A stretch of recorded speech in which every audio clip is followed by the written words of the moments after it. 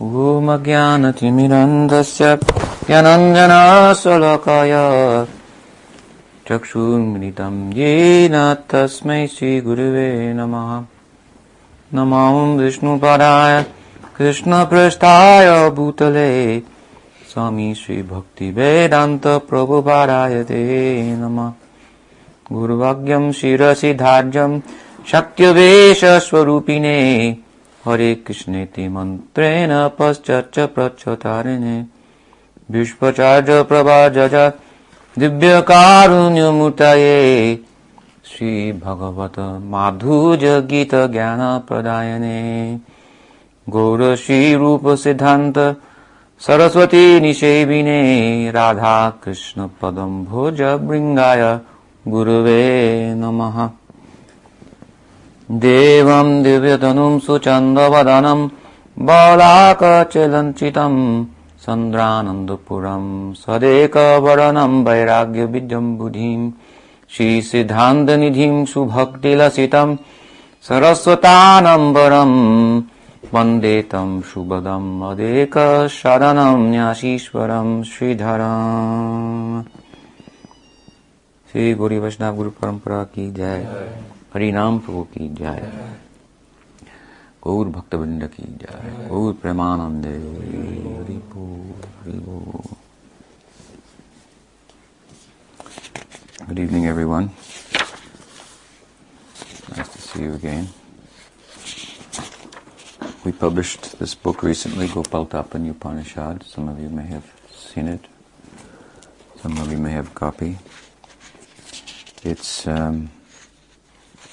not readily available at this time because the books were printed overseas from our location in California, and so they are on the boat, most of them, but there are a few copies that came in advance, and I think some of you kindly either donated to help us with the publishing of that or helped us through service to make manifest the text. And I assume that you, those of you who participated in those ways, have received copies. Did you get a copy? Yes. So, other than that, I believe there are some copies here, that we have a few copies. So I thought that we could discuss the text a little bit in brief, and then I'll answer any questions that you might have. So Gopala-tapani begins. Satchidananda Rupaya Krishnaya Klishtakarine Namo Vedanta Vedaya Namo Vedanta Vedaya Guruve Buddhi Sakshine. I have lectured on this before. Some of you may have heard some of those lectures. So, still it's worth going over again. So this is the first verse of Gopala-tapani. And in this verse, obeisances are offered to Krishna. This is the introductory verse, and what we sometimes refer to as Mangalacarana verse, a verse that invokes auspiciousness. And this is characteristic of these type of texts, sacred religious texts of the Hindus, if you will. And I have, in the commentary, mentioned that it is somewhat analogous to what we have in English or in modern times, as a preface to the text, where often there's also some acknowledgement of others and whatnot. So in a Mangalacarana there are a number of elements that should be present. And here we find, and often there's more than one verse that serves as the Mangalacarana to a sacred text. Here we have that in one text, the Mangalacarana, and all of the important elements are contained therein. So, what are they? The text, the Mangal verse, should tell us what the subject of the text is, what the relationship between the text and the subject is. It should tell us what the fruit of studying the text is, and it should tell us who's qualified to hear the text, who's eligible. As you may know, it's been said that a number of the sacred texts were not distributed widely in previous times in consideration of eligibility. Nowadays we would like to, often in modern society, do away with that in a democratic spirit. But there's some sense to it, just as we do not admit undergraduates to the graduate and doctorate courses. So everyone is not coming to this from the same place exactly. Their past is different. Their present bears that out. And then their temperament. Study requires a certain temperament in general. Brahminical temperament. The Brahmins, of course, who in the previous times were in India the teachers of the text, the compilers often of the text and so forth, they were as much charged with disseminating the message in a palatable way as they were in imbibing it. So of course in Kali Yuga this becomes a problem, and the distribution of the text is limited, which leads us to believe that at the extent to which it was imbibed for the Brahminical class is also lacking. And with the corruption of the Brahminical society, the books have gone everywhere. So that is the generosity of Chaitanya Mahaprabhu in Kali Yuga. He has made the highest thing available to the most unqualified people. This is the true spirit of, the true sense of the term magnanimous. If the highest thing is given to very highly qualified people, it is not magnanimous in the full sense. If the highest thing is given to the most unqualified, then we have true magnanimity. So still, although it's said about him that he did such, nonetheless he's done it in a systematic way and fully take advantage of that which he came to give. There's a process. We should accept the guide. We should live in good company, and so forth. And not everyone is meant to read the books. That's a rather radical statement. He has distributed it to everyone. He has made it available to everyone. But still, at the same time, not everyone is meant to read the books. What I mean by that is at least in this sense, not everyone is meant to read the books without guidance. At a certain point, we may be able to read the book, write the book, and give guidance. But until we arrive at such a position, then we should always be under good guidance. As I mentioned the other day, quoting Pujapad Bhakti Rakshakshideva Goswami Maharaj, the scripture is the passive agent of divinity, in his terminology, and the sadhu is the active agent. So they go together. What we find very much today, unfortunately, in the international Gaudiya Vaishnav community, is people reading books that don't understand them. And the reason they don't understand them well is because they're not reading them under good guidance. And it's apparent that they need guidance, but that they would rather think that the passive agent of divinity is sufficient. And then things are taken out of context and misapplied, and anybody with a keyboard who you cannot see or ever evaluate their personal character set themselves up to pontificate about what Gaudiya Vaishnavism is or is not. This is a problem. You cannot just anywhere quote something and any verse, and this is Siddhanta.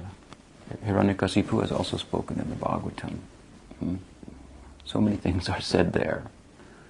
Just quoting one verse, that doesn't mean that is Siddhanta. There's a system for arriving at what is Siddhanta. One has to know this to arrive at the proper conclusion, what the book is actually saying. So, in that sense, everyone is not meant to read the book. We should hear from people who understand the books, get good guidance. Sridhar Maharaj once told us that even reading the Bhagavatam, that can be a material activity. We had a discussion recently that took place on the internet in our Tattva Vivek forum about chanting. Some of these points came up. Even the chanting can be mundane, material. Even reading the Bhagavatam. In fact, he used to say that if we offer a flower to a Vaishnav, that is bhakti. But if the Vaishnav says, no, I don't want the flower, and you say, no, take it, then the second time it's not bhakti. So this Krishna consciousness is coming from up to down. It's called Vaishnavism. So it's very much about identifying that medium through which the ideal, the precepts, is disseminated, and paying attention there. This comes up here in this text. Krishna has been identified Guruve Buddhisakshine, among other things. So we'll get to that. But first, as I mentioned, all the elements of an auspicious invocation are found in this particular verse of which the pranam obeisances is offered to Krishna. So this is an ancient text. This system is followed. It's an Upanishad. The Upanishads particularly were not distributed widely amongst the people. They were considered to be an uncommon knowledge. The greater balance of the sacred literature is not dealing with esoteric subject matter, but rather with how to make our human life more happy in a real sense by coloring all of our human activities with some sense of God. Some sense that we, as we spoke a little this morning, are not free to do as we like. That sense that we are free to do as we like and follow the mandates of the senses amounts to our bondage. We have a relationship with nature. Nature has powerful influences that we're dependent upon in order to function in our everyday life. Without sun, as I said this morning, we cannot see. So we shall offer regard to the sun, and so on. This is the general subject matter of the greater body of the sacred literature. And of course people are, for the most part, not interested in more than that today, not even that, to a large extent. So the Upanishads, on the other hand, this is a little more, quite a bit more confidential. It's one thing to lead a religious life, it is another thing to lead a spiritual life.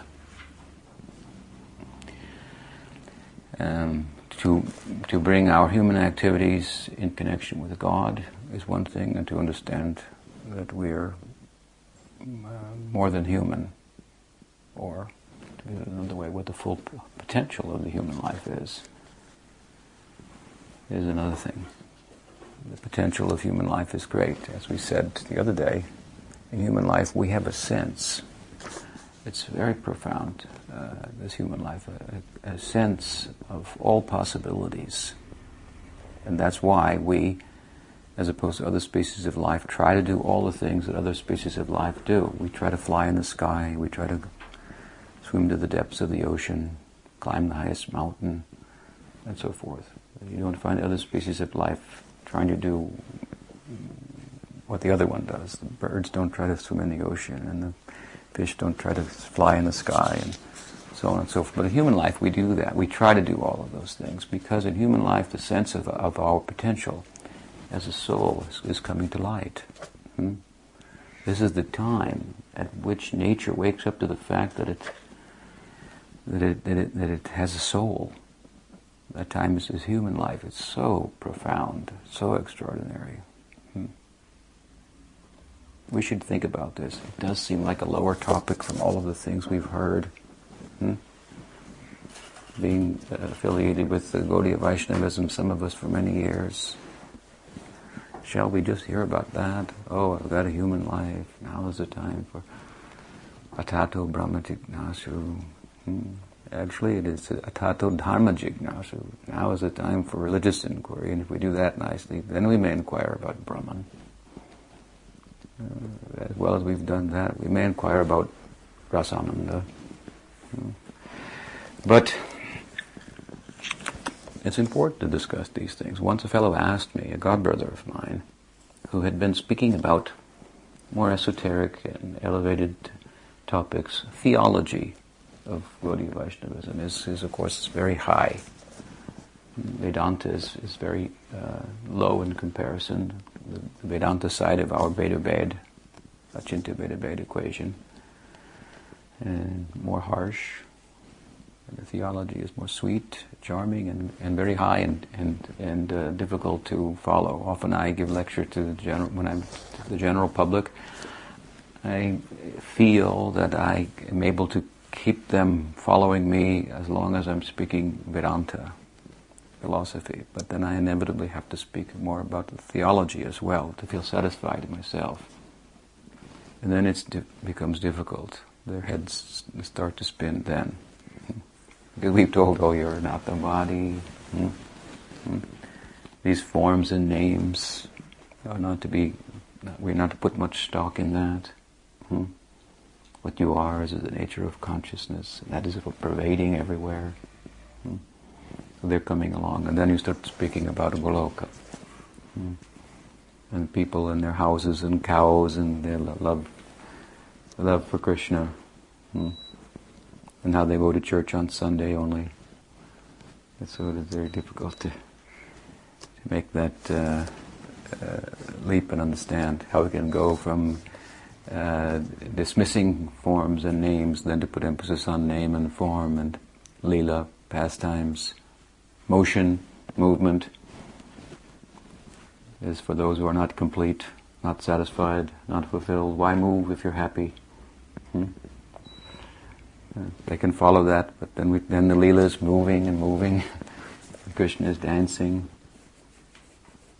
It's a little difficult to follow. You're fortunate because you can smile and follow me on this. So.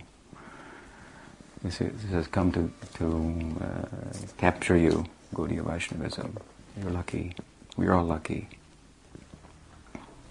But I told this fellow, he was speaking about higher topics, very high theological topics amongst devotees, and he was finding that they became confused. And so he asked me, I hadn't seen him in many years, he was in ISKCON movement, and I have not been into that for about 20 years. And so we had met after a long time, and he asked me about that. He said, how did Sridhar Maharaj, who was your Siksha Guru, speak about the higher topics in such a way that people did not become confused by that?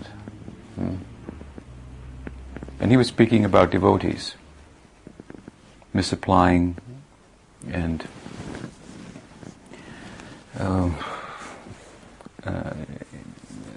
trying to apply themselves with regard to that which they were not eligible, which they could not do. And that in itself is an interesting side point to note. Sometimes we say we should not hear about higher topics. It's not so much a prohibition against the higher topics, but it's a practical idea.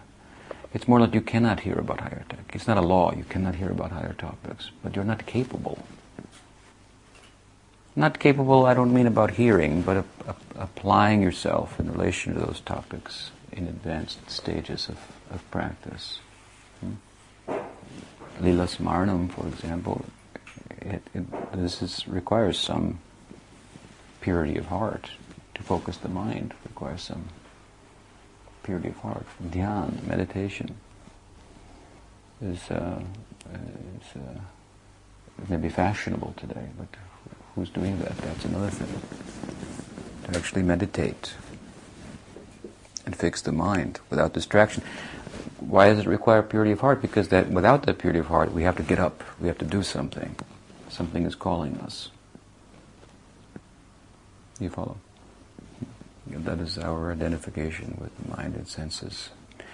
So, at any rate, I answered this fellow. I said, actually, Sridhar Maharaj, he didn't always talk about higher topics, but he had a way of talking about the lowest topics in the highest way. He liked my answer very much. And really, in all of this, with regard to our own position, they're all high topics. Very high idea. We have some eligibility, no doubt. Normally, human life gives us eligibility to hear about religion. And if we pursue that course, as I mentioned, we become qualified to hear about Brahman. And as much as we have identified ourselves with consciousness as opposed to matter, we have real footing, capability for understanding Rasananda, Krishna Lila. This is the general course, but some intervention has come into play in our lives, and that is the compassion and the generosity of a sadhu, Vaishnav, like my Guru Maharaj, who went all over the world and canvassed. By that sadhu sangha saiva shastre koi lava matra sadhu sangha sarva siddhi hai. You know this little association with a sadhu that creates our good fortune. So we may become eligible for higher topics by good association. Sadhu sangha, that is the root of our eligibility for bhakti. Our faith comes from there. From those bearers of faith, we get faith. Be careful to keep good association. And then under that guidance, progress gradually, step by step, in a systematic way. We should hear about the ideal of Gaudiya Vaishnavism, understand the theory, understand our own position in relation to that, and how to go there, step by step. So, everybody can't hear everything at the same time. Upanishads weren't meant for the general people. The general public was to hear about religious life. The Upanishads were kept for those who had perfected themselves with regard to religious life. And this is all about, of course, as I've many times said, moving in the direction of sacrifice.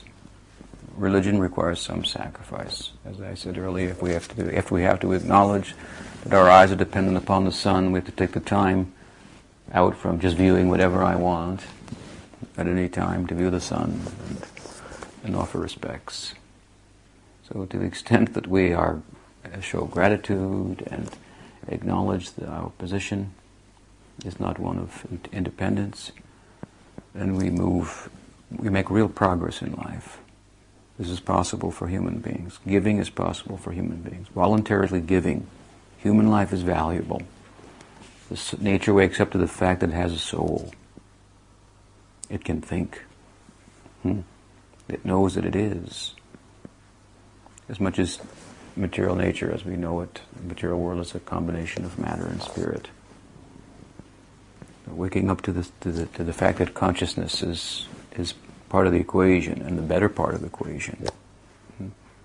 And contemplating that, consciousness contemplating itself in the midst of matter, this is possible in human life. And more than that, because if we contemplate what I am, then the fact that I exist, then I must come to think about for what purpose I exist also. I exist and for a purpose, and the purpose is joy, ananda, love. In human life, very special opportunity. We get the chance to do something voluntarily. You understand what I'm saying? We get to voluntarily make a sacrifice. While our minds and senses may call on us to move in a particular direction, we get to refuse that and do something higher. We get to say, you first. Oh no, you first. Please, you sit down. This doesn't really happen until we arrive at human form of life. So this is what human life is for. Sometimes it's said human life is for religion, but as I said, this is really the basis of religion. It's about sacrificing, giving. And if we take this to the full measure, we play out the ramifications of this, full giving then requires to find an object who can fully take. And that is what we mean by Krishna. That is the meaning of the word Krishna in one sense. He's the Rasaraj, he's the Satchidananda Rupaya here. It is mentioned in this text. He's eternal, he is eternality, consciousness, and joy itself. All things that we sense our life must be about, living, knowing, and being happy. He is that personified. And he is the full measure of that. So, in connection with him, we can experience the full measure of what our life seems to be about. What we think it's about, but can't quite experience. He is the full taker, the full enjoyer. We call him the supreme enjoyer. So he can take unlimitedly. So in him we find that object that we can invest the full power of giving. If life is about giving, then if we find the perfect object of love, giving means love. To love, we cannot give. Love means giving, not taking. So if we find the perfect object of love, then we can give ourselves fully. And that experience of the jiva soul fully giving itself in relation to the perfect object of love, Krishna, that is what we mean by Krishna Lila. That is the Vrindavan Lila. This is the philosophy that something about it in brief that underlies that whole dance of Radha Govinda, the whole affair of the Vrindavan Lila. It comes to this. Human life gives us the chance to pursue this. In a simple way we can start. But we are fortunate that by good association we can see where does it go? What are the ramifications of this? So we have to become givers, not takers. And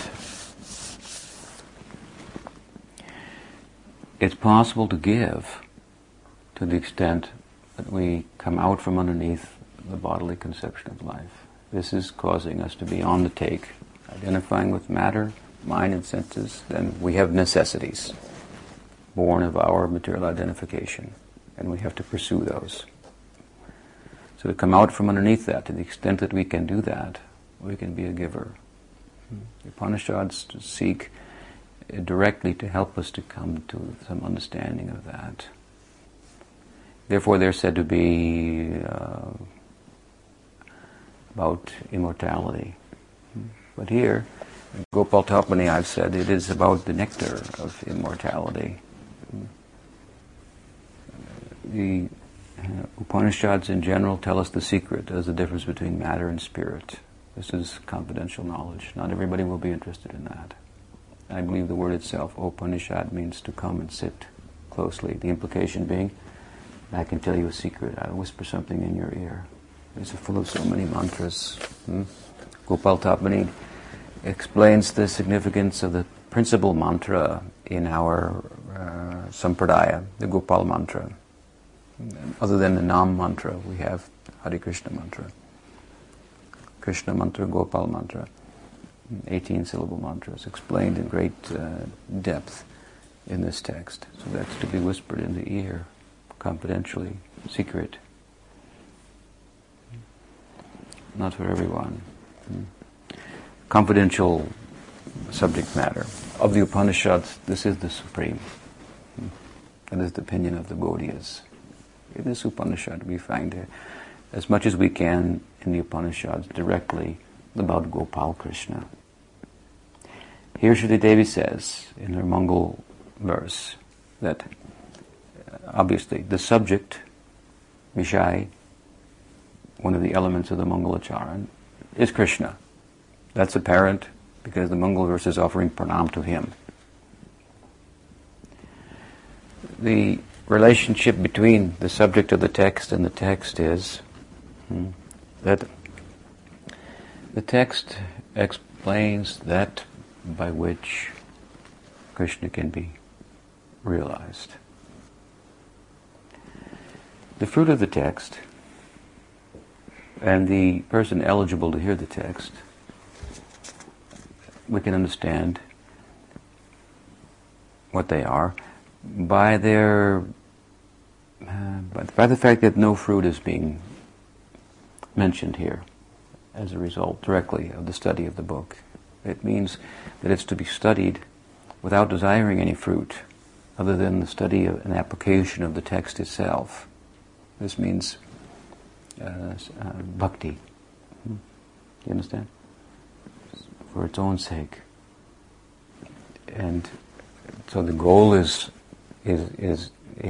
bhakti for its own sake, and the person eligible is one who has some adhikar, eligibility for that, Shuddha bhakti, pure devotion. And we're lucky we have some eligibility for that in the form of faith that's come from good company, good association. This is the grace of Mahaprabhu. It's come to us in a very interesting, systematic way. We've arrived here now. We're humans. We have Shraddha in Chaitanya Mahaprabhu's teaching. Here is a secret book that was never circulated widely. And now it's available. We should take advantage of it, understand it, apply ourselves in relation to it. And there may be some controversy about such a book being printed and distributed, some objection. As I said, the principal mantra of the Sampradaya is explained in some detail there, and that is supposed to be done in closed circles. But it should be noted that without such explanation in closed circles, from a qualified person to a qualified listener, then the secret will not be revealed. This is always an ongoing problem. You find it in the Gaudiya literature throughout. Krishnadas Kaviraj, Goswami, for example, meets with the issue of whether or not to enter into rasa vichara in his book, Explanation of Rasa Tattva. And he reasons that this is not such that it should be given to the general public. It's not for general consumption. But how can I talk about the truth of Chaitanya Mahaprabhu's descent without that? It is all rasananda. In the highest sense, in the most introspective moments of the Absolute, this Chaitanya Mahaprabhu makes his appearance. Krishna, questioning his own position I'm Rasaraj. I thought I was. I thought this was my position. That I'm the king of the country of love, the connoisseur of love. No one can have such capacity to taste love as I. But seeing the measure of the gopis' love and Radha's love in particular, he has some self-doubt. This is a very charming idea. God, people doubt God, but we teach about God doubting himself. People doubt if there is God. They might find our religion interesting. We teach that God has doubts about himself. So you can join us. It's not a problem here. Our own God doubts himself. Am I Rasaraj? Am I really the supreme taster of love? I've never seen such love like this exhibited by Radha and gopis. So extraordinary. What to do? This is an ontological, theological problem. Problem where there is no, in Vaikuntha, there are no problems. So this is a very special problem, and a very special solution must be brought out. That is Chaitanya Mahaprabhu. Antar Krishna Bahir Gauram. Very special solution. Encore appearance Krishna makes to his own Leela manifest in this world in the form of Chaitanya Mahaprabhu, to experience the shortcomings of his own Braj Leela. He's on his own home turf. Even he performed the Leela on earth. This is not a Leela, human-like Leela. The Leela where God falls in love. So he brought it to earth, where these things happen, where people fall in love. It's a fallen condition, So here, on location, it was filmed.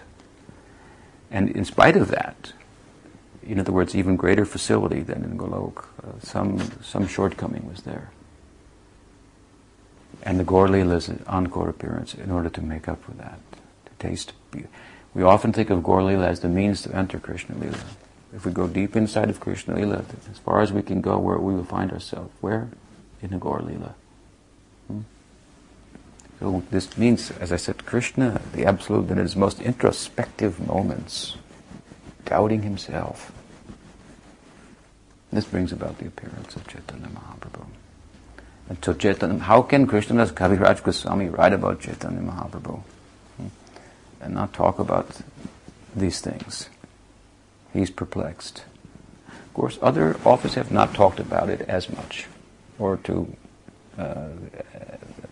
as great of an extent. But he was the last in the line of the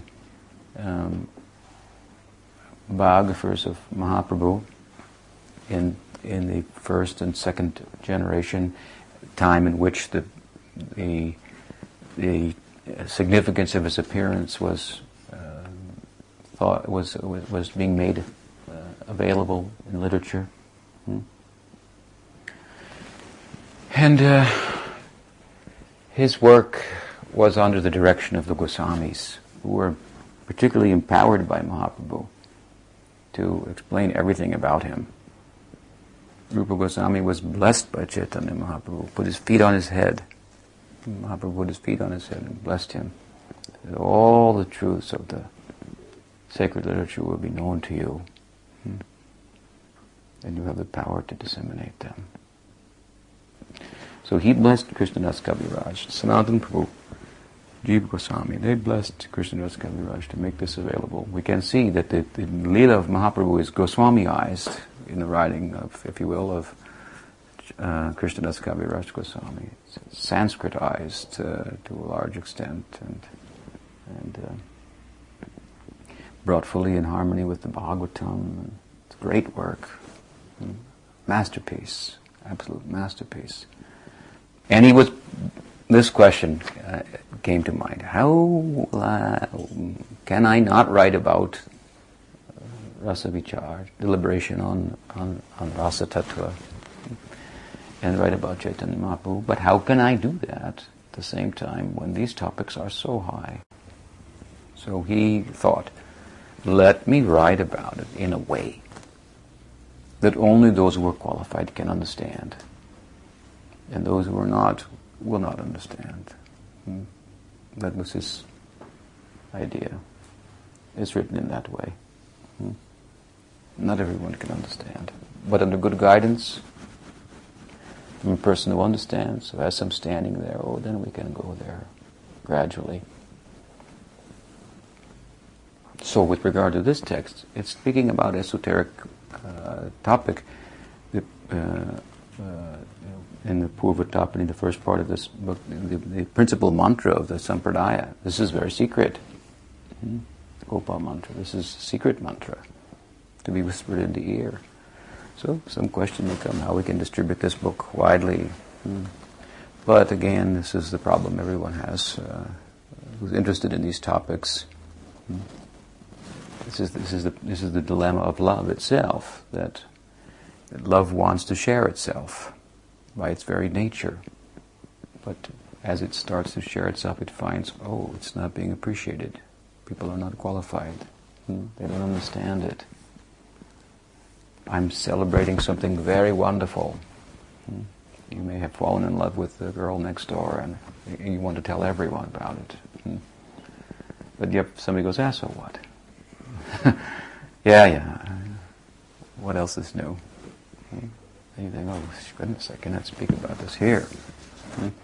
So as much as love wants to share itself, it also has to hide itself.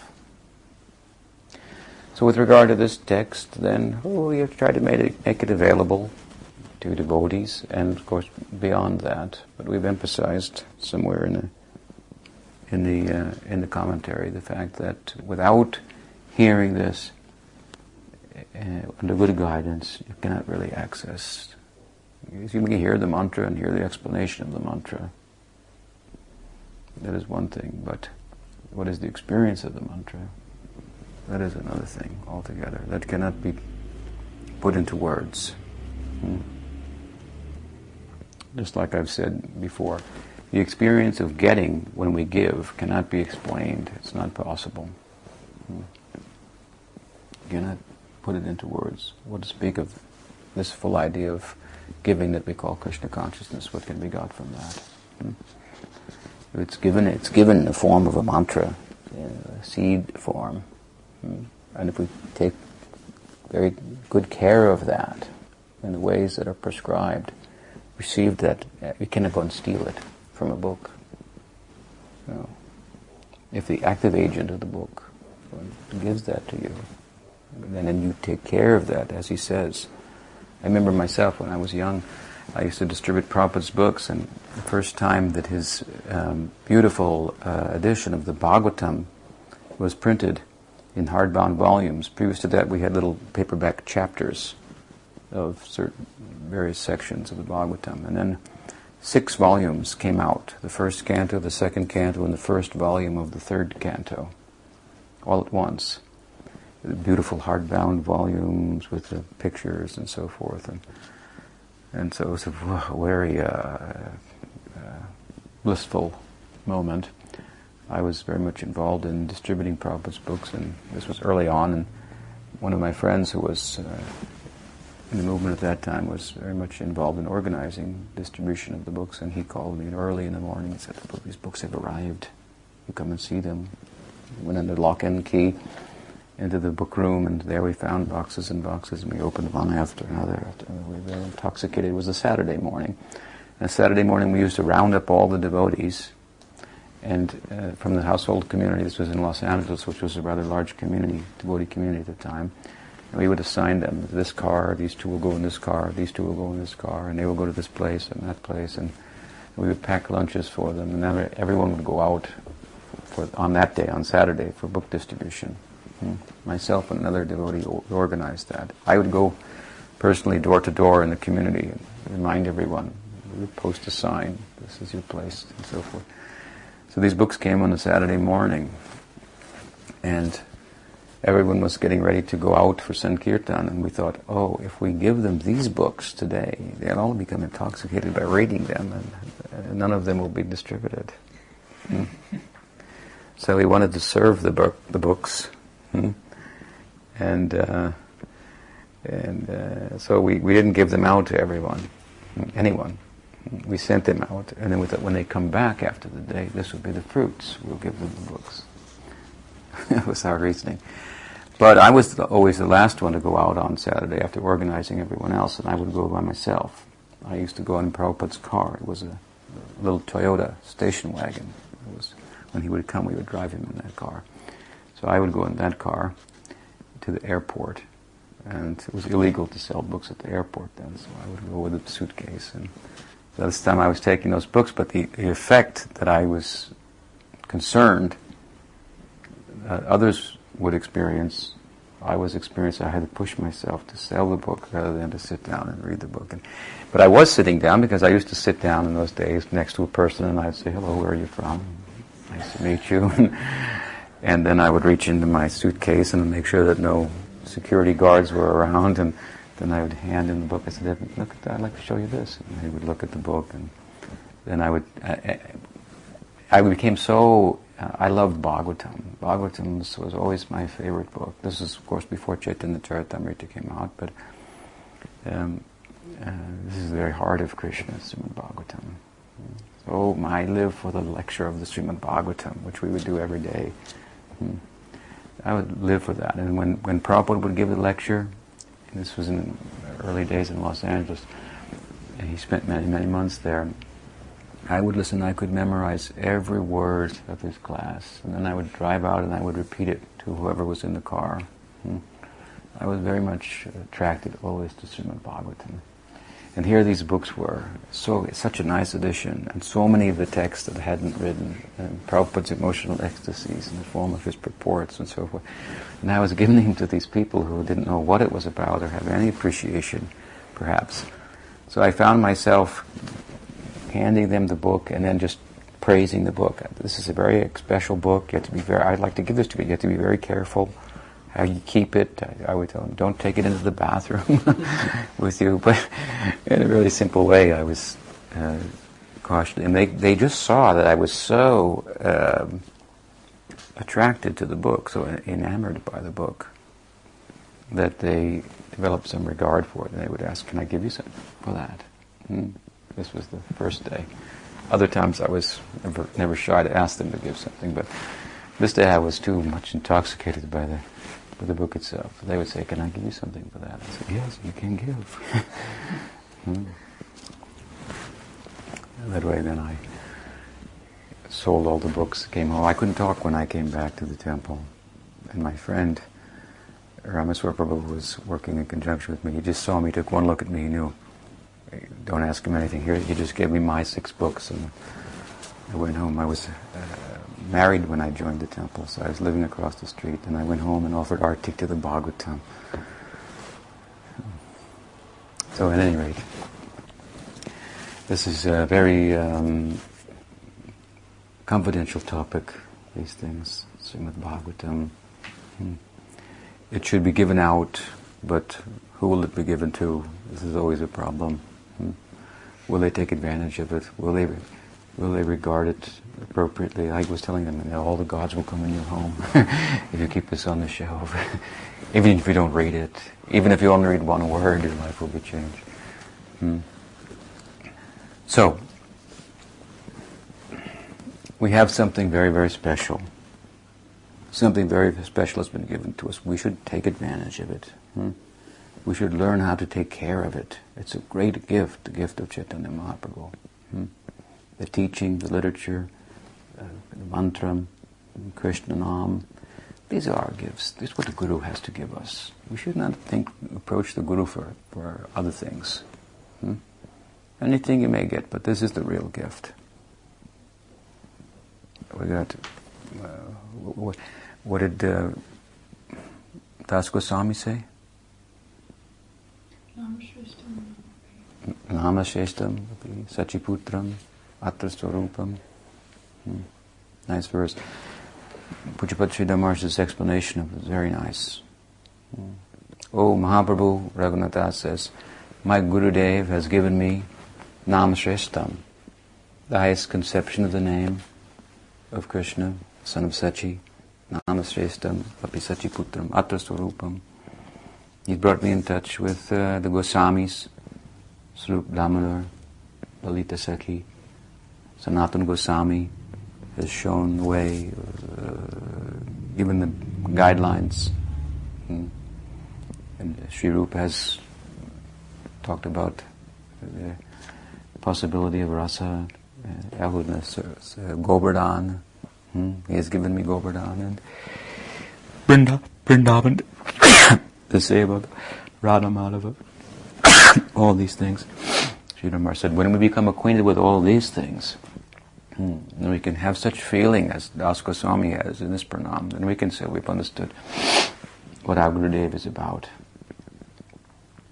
So we should, this is what the Guru has to give us. You have to have something of value, some inner life, and to share that with us, share that wealth with us, through the speaking, through the giving of the mantra. In this way we become eligible to enter into the secrets of these types of texts. Otherwise it's not possible. Also that we've published this and we distributed it, we want to distribute it as widely as possible. Mostly it is for devotees. But some uninitiated people, or those who don't have Shraddha, they may also contact it. But they cannot understand the mystery of the mantra, even with the explanation. What can words do anyway? The explanation is limited. The whole explanation here is merely, in the first part of this book, which is the explanation of Gopal mantra, meant to inspire us to give full attention to that mantra, to take care of that mantra, to treat it appropriately. So we should do our practice like this, find some time, make time for this. Serious spiritual practice. When you chant Krishna Nam, or if you've been given that, or Krishna Mantram, then you will find real wealth beyond what anything has been described in this book or by previous acharyas. This is a subject that you cannot say enough about. Advaitins will say you cannot say anything about it. But we say what? Ikshate na shabdat. Speech cannot do justice to this, but that doesn't mean we will not speak about it. We'll never stop speaking about it. We cannot say enough about it. It's not possible. Kirtaniya sadahari.